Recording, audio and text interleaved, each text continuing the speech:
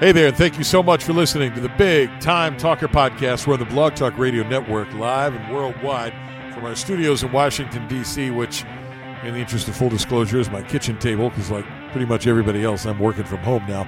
My name's Burke Allen. Don't know what your name is, but I'm glad you're here, and thank you to our friends at SpeakerMatch.com for sponsoring the whole soiree. SpeakerMatch.com, the world's largest virtual online speakers bureau. So if you're a speaker, or maybe you're a meeting planner, and your whole deal got tubed by COVID-19 and you're not sure quite how to get things back underway, check out SpeakerMatch.com, and they will give you the skinny. SpeakerMatch.com, proud underwriters of the Big Time Talker Podcast. You know, this whole pandemic thing has affected everyone, but it has affected the entertainment and events industry arguably as much as anyone else. So pretty much everybody from Steven Tyler from Aerosmith to the guy that cleans up the puke in the bathroom at the Aerosmith concert, out of work indefinitely. And one of those guys who is out of work indefinitely but is making lemonade out of lemons is our guest on the podcast. It's Bob Malone. Bob is a touring musician who's been out there for over 2 decades, both as an award-winning solo artist with 10 albums under his belt, but also tours with John Fogerty as his keyboardist for the last decade or so, except for right now. And Bob is hanging out in his palatial Los Angeles estate trying to figure out how to make the mortgage. Bob Malone, my buddy, welcome to the broadcast. Where were you when you found out that it was all going to change? Were you home or were you on tour? I was out with John Fogerty. We had 3 shows the day they or like the weekend they shut everything down, and the first one got canceled, and the second one was in like Laughlin, Nevada. We did that one because there's no rules in Laughlin, Nevada.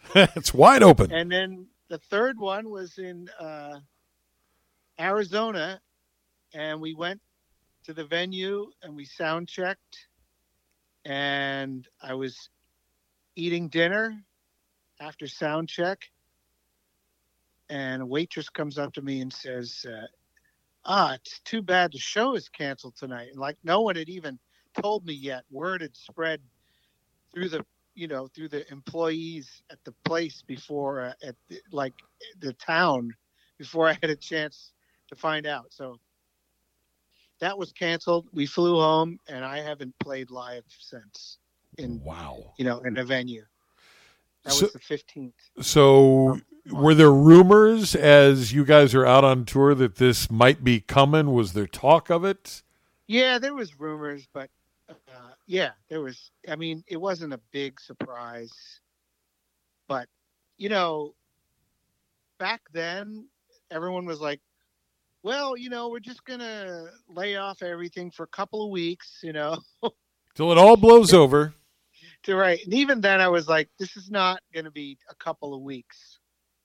But even then I thought, well, might go on into May, like shortly after that, I had a solo, like a 3-week solo tour in the spring that got canceled. And then the Fogerty dates got canceled. And then summer got canceled. And then I was like, we're out for the year. And then, anyway, I was right. Bob Malone is our guest and is at home, and that's the only reason he has time to pick up the phone and talk to the likes of me. So it all kind of works out okay for my own selfish purposes for the podcast. I want to say that I'm here. I'm used to talking to you, regular, and you're on the radio now, and you're really good at this. Oh, stop! Stop! Never. You're like a pro radio guy. I just wanted, you had me do this video in which I had to speak into the void like you're doing right now for 15 seconds. And I sucked at it. I had to do like 20 takes just to do a really mediocre performance. So hats off to you and your radio skills. Oh, it's a whole new Incredibly thing. hard. People are doing that so much now, and it was kind of funny in the beginning when you did these Zoom meetings with people, and you spend time looking up their left nostril, or I did one with a sort of a high-ranking CEO not too long ago who had no idea what he was doing, and he thought that the camera was off, and he sat down to do it with no shirt on, and I can't unsee that. Beautiful. But you're right. I mean, it's sort of a whole new skill set that we all have to learn. But you're no stranger to learning stuff. I mean, you learned how to play piano as a kid in New Jersey, but you must have known, as we rewind the clock, you notice how I sort of segued right into that. Yeah, smooth. Thank you. Smooth. You must have known pretty early on that you had a gift for this. You were not like the other students in the piano class, I'm guessing.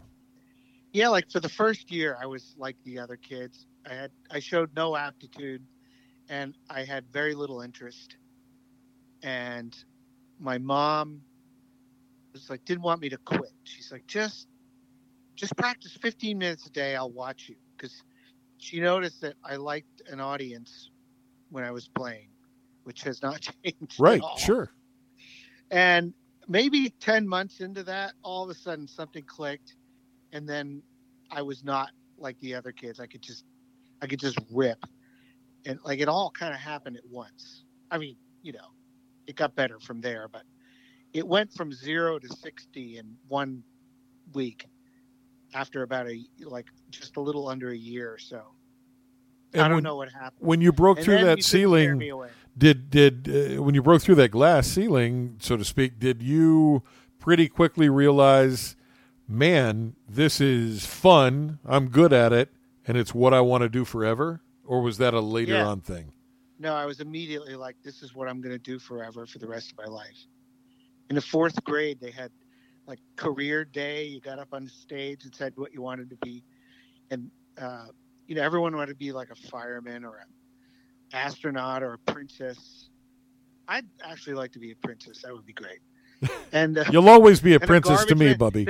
The garbage men were popular too, because they came around our neighborhood. It was like people we saw doing stuff, as little kids. Yep. And I went up there and I wanted to be a musician, and they were all like, "Well, you can't do that."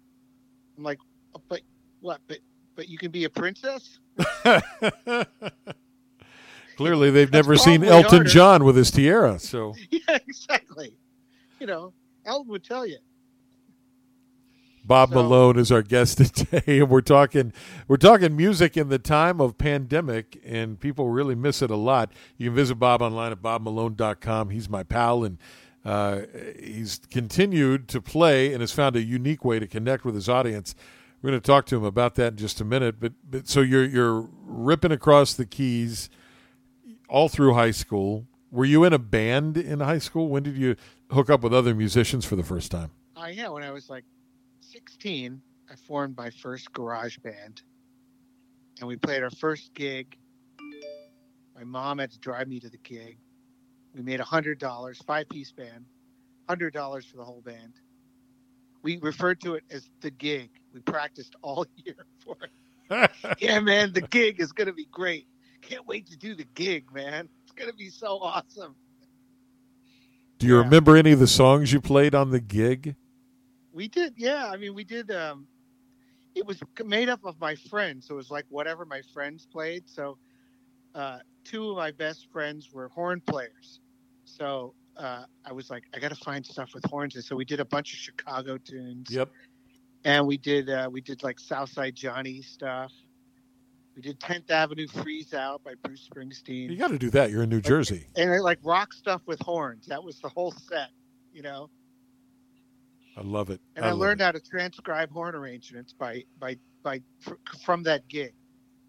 I would sit there and just like write down the horn arrangements for all these tunes. Well, we should mention that you know how to do that stuff. And you know how to do that really well. You went to college for that, right? I did. I went to college for that. I did, 2 years ago, I did a big band and strings arrangement for Avril Lavigne. And I never thought that would happen. Yeah, that's got to be one of those things that you can't crystal ball. Someday I'm going to do strings for Avril Lavigne. Yeah, I know, yeah. It's a Christmas thing. Wow. They got her to sing on a Hallmark Christmas movie.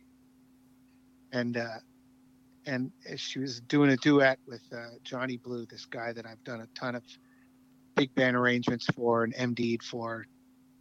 He was like a big star in China, but he's not Chinese. He's from Bel Air. He's like a white kid, but he could speak perfect Mandarin Chinese.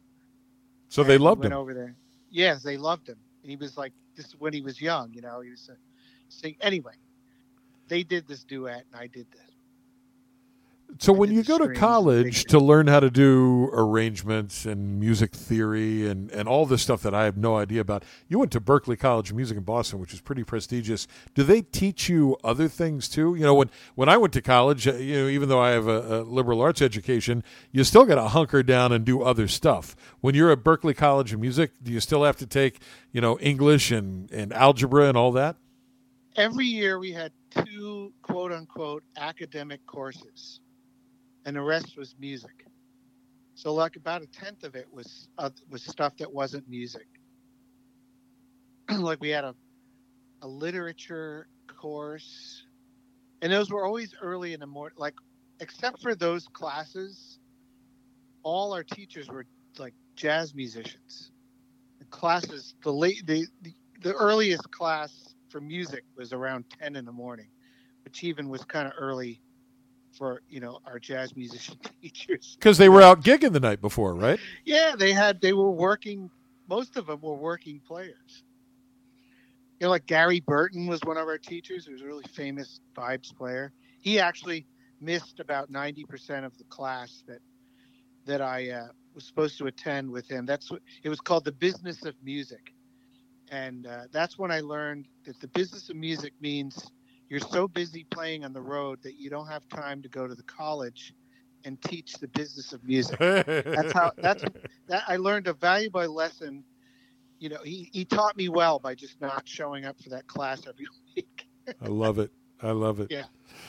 Bob Malone is our guest today. We're talking tunes. You can visit Bob online at bobmalone.com.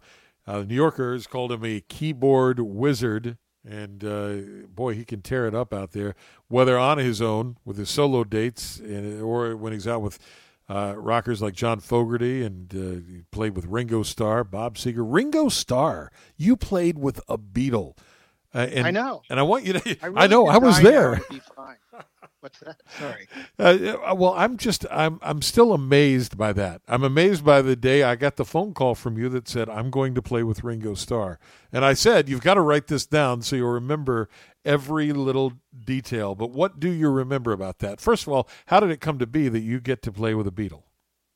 Well, the guy that does all his engineering, Bruce Sugar, he also does all the stuff for he does a bunch of stuff, but he's Ringo's engineer. So he also engineered my last, or 2 records ago, my Mojo Deluxe record. Okay. So he knew me from that. And he just calls me out of the blue. I was backstage at this gig in a theater with a really bad sound man. I just had got done with an excruciating 4-hour sound check in which nothing sounded any better at the end than it did at the beginning. And feeling pretty despondent. And I get this text from him. He's like, hey, man, you want to do a session with Ringo on Monday? It'll be real easy. And like he sees Ringo every day. It's not like it was a big deal to him, right? And I just had to stare at it for a few minutes before I could answer. And I ran around in circles. And I called him. I was like, so, what's the money like? No, I didn't say that at all. Can Ringo afford me? And I said, yeah. And he goes, well, great. I'll text you Ringo's address. And I was like, that's Ringo's address. Wow. He was like 12 minutes from my house. So that means you and Ringo are in the same neighborhood, practically the same zip code. He's in Hollywood Hills. I'm in Studio City. There's a hierarchy here in Los Angeles. Like, if you're doing bar gigs for $50 a night, you live in North Hollywood. And then when you're like doing sessions or you're the side man to famous people, you live in Studio City, where I live. Kenny Aronoff lives down the street. And if you're the star, you live in the Hollywood Hills. So you just keep moving south in the same direction. So when you go to Ringo's house, then what happens? Oh, right. So I went to Ringo's house, and it was one of those big, had the gate and the long driveway. I said, "It's Bob. I'm here for the session." They let me in. I drove up this long highway, and it had all this kind of like peace and love stuff embedded in the driveway. It's a beautiful landscape. And I got there. It was a big parking, for cars, and there was a huge statue like of the peace sign hand with peace and love. A guy, someone had done. Wow. Later on, after a show, I was walking back from, it was like a Fogarty casino gig, and I was walking back from the gig, through the casino, and somebody who had just seen the show also had seen me play one of my solo shows in Santa Cruz. And I got talking to this guy, and he actually knew the sculptor that did the Ringo peace sign thing in his driveway. Small world. Small world. Anyway, and then you walk past the pool, and one of the wings of the house had the studio in it, and he was there, and Bruce was there, and he was just really nice guy and very easy to work with, kind of puts you at ease.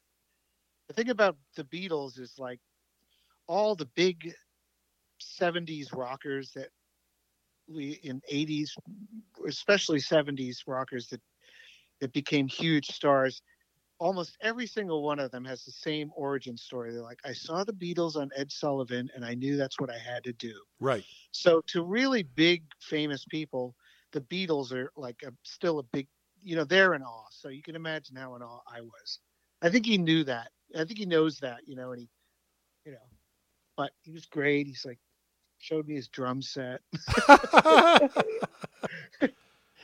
So were your hands sweating whenever? Did he watch you play? Yeah, I was a little nervous. I'm never nervous at sessions, but I was pretty nervous. I was freaking terrified, actually. So I start playing, everything's going cool. I do a little fill that worked out nice, and I see the first nod of approval from Ringo, and then I totally just lost where I was and screwed up, and I had to stop. He likes it. Oh shit! Wow. Anyway, it was fun. Bob Malone with Ringo. Didn't do anything for the rest of the day. Well, yeah. I mean, how do you follow? What could you do after that? If you go to the grocery store, I mean, anything you do is going to be a letdown. No, I got back from the session. It was like 4:00. I said, "Well, I could get some work done." I said, "No, I can't get." So I called all my friends and had a barbecue. I love it. Bob Malone, who played with Ringo Starr and a bunch of other folks, is our guest on the Big Time Talker podcast, brought to you by Speaker Match. Bob's latest single, Good People, heard on the radio, New York, Los Angeles, and all points in between. We're going to play that for you shortly. You are no longer able to tour. You don't know when you're going back out. But pretty early on, you did something that a lot of other musicians didn't do. You embraced the online performance on a regular basis. So talk to me about that transition from playing in front of people to playing online and how you managed to figure that out before most of your contemporaries. Well, I don't know if I was ahead of the curve, but 2 weeks after everything got canceled, I did the first show. I usually do them on Stage It because it's all kind of set up so you can get paid to do your gig. And I had a friend of mine worked for Stage It back when they started in 2009, and back then nobody got it. I did a few shows, and some people watched, and it was fun. It was kind of weird. I was like, man, I just played for 45